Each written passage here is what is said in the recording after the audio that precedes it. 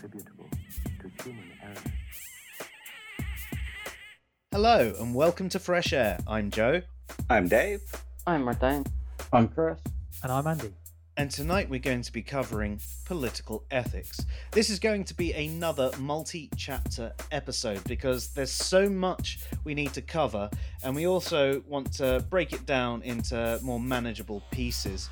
We're also probably going to come back and look at the particular chapters in more detail in future seasons.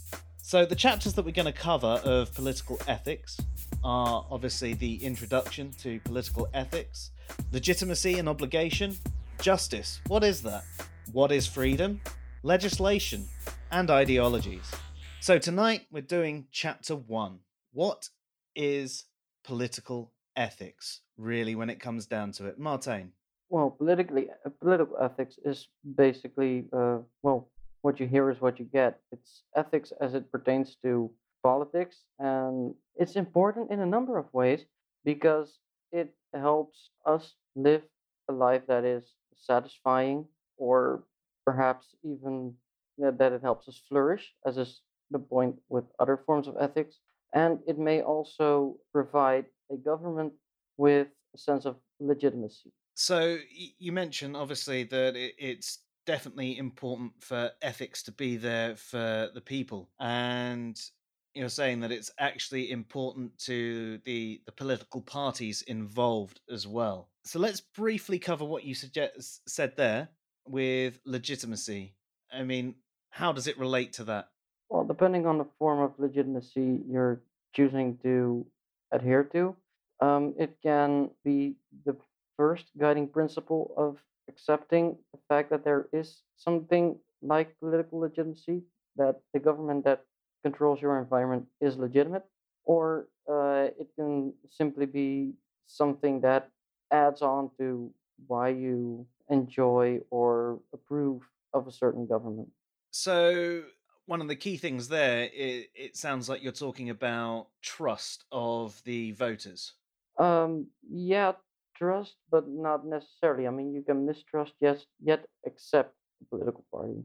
Now, when you say accept there, are you speaking of the fact that you might not necessarily trust them, but because they've got legitimacy about a particular topic, you trust their thoughts on that topic, or you trust that they're being honest about their thoughts on that topic, even if you don't necessarily think they've got it right?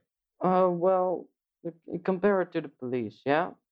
I personally, I don't trust the police, but they do have a certain authority and a certain power, and the ability to use force, which I acknowledge and respect, and therefore I accept the fact that there are policemen out there doing whatever the government asks of them.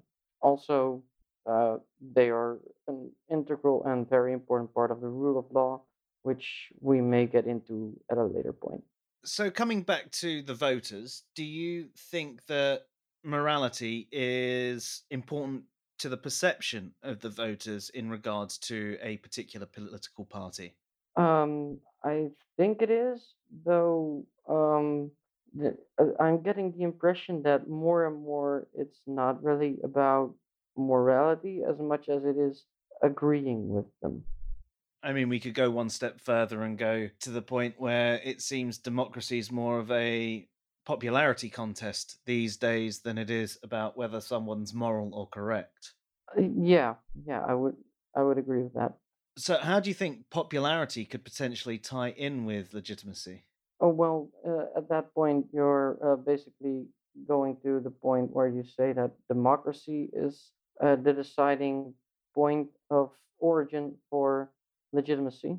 And in that case, there's going to be some fairly hard questions that do need answering.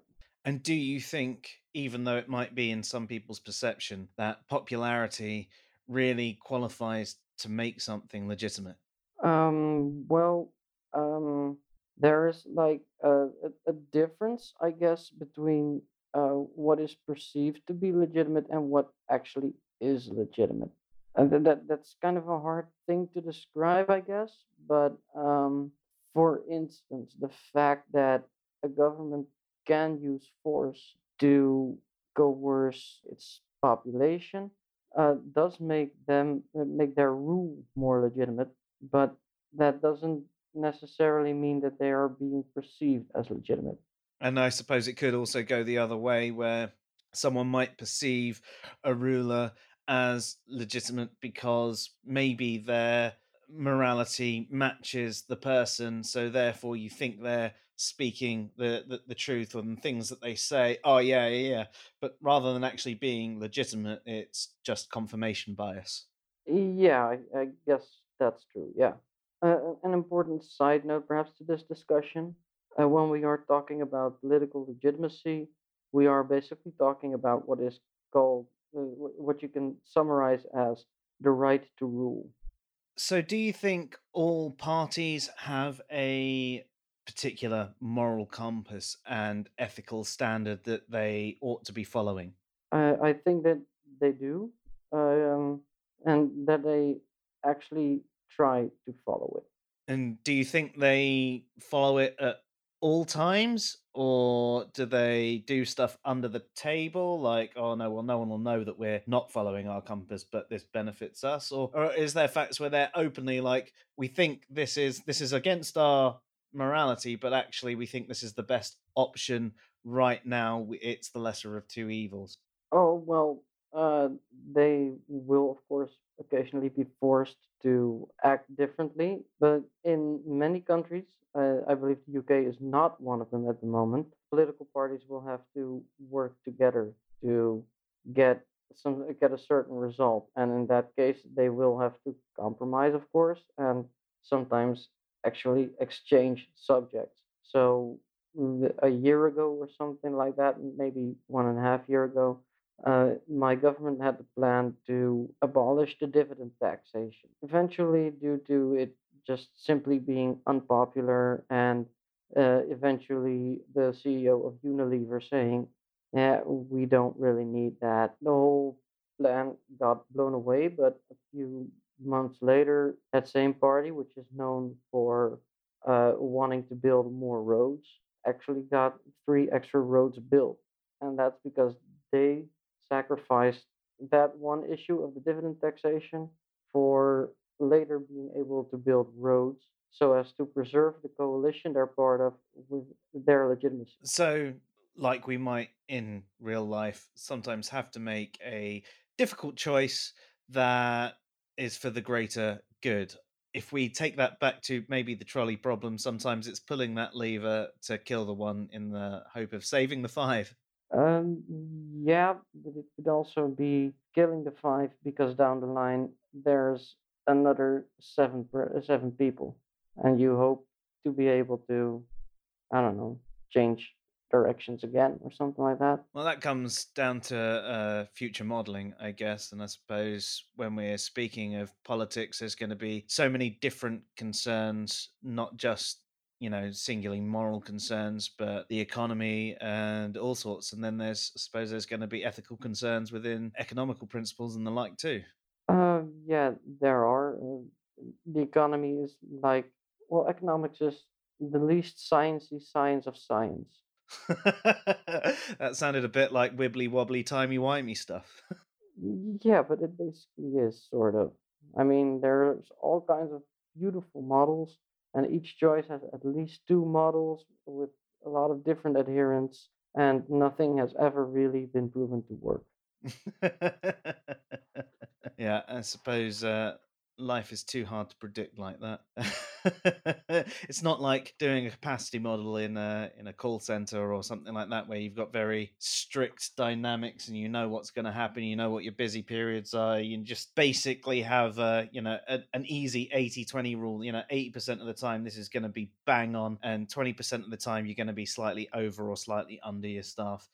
When you're looking at such a large scale with so many influences, I doubt anyone's got the mind to process that properly. And if they do, they're probably doing other things. Sorry, did you call that a pasty model? Capacity model. Ah, Someone's sorry, hungry. it cut out a bit, and it's like, yeah, I kind of auto-filled. Sorry, I was just thinking, what the fuck does that have to do? Pasties. Well, if you've got people staying late, you might need to buy a certain amount of extra food in. And the pasty is one of the cheapest meals. So it's a pasty model.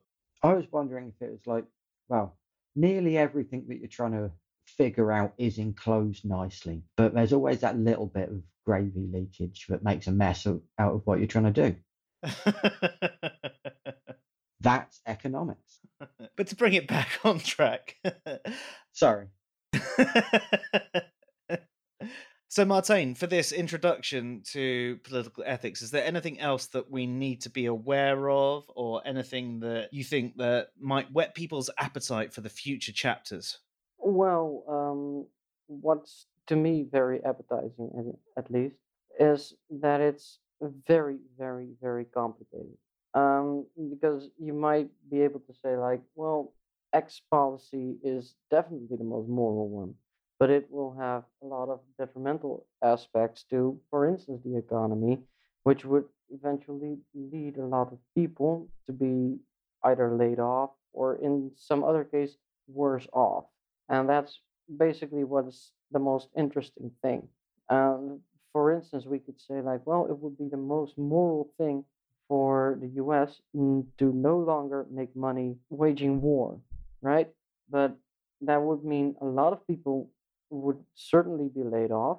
One of their biggest industries would plummet, and they would eventually cause a worldwide fucking economic crisis. And that's also something you should avoid. So uh, these kinds of questions are basically well, what we'll be getting into, and what is actually very complicated and very exciting. Also, one thing we should always keep in mind when we discuss anything regarding politics is that every choice has one of three consequences, and that is that either people will live better, will be killed, or will be, as they say, let die. So it sounds like there's obviously a lot to take in from an ethical point of view. We've got consequence upon consequence upon consequence, and you can't necessarily just base decisions on the first order consequences. No, you can't, and that's one of the things that makes it really exciting. Well, that's awesome. Guys, do you have any questions? No, I'm good. Good, yeah. I still don't completely follow what the validity thing really means in this context, but we're going to come back to that in more detail another time. And I have done brain today, so it's probably just on me.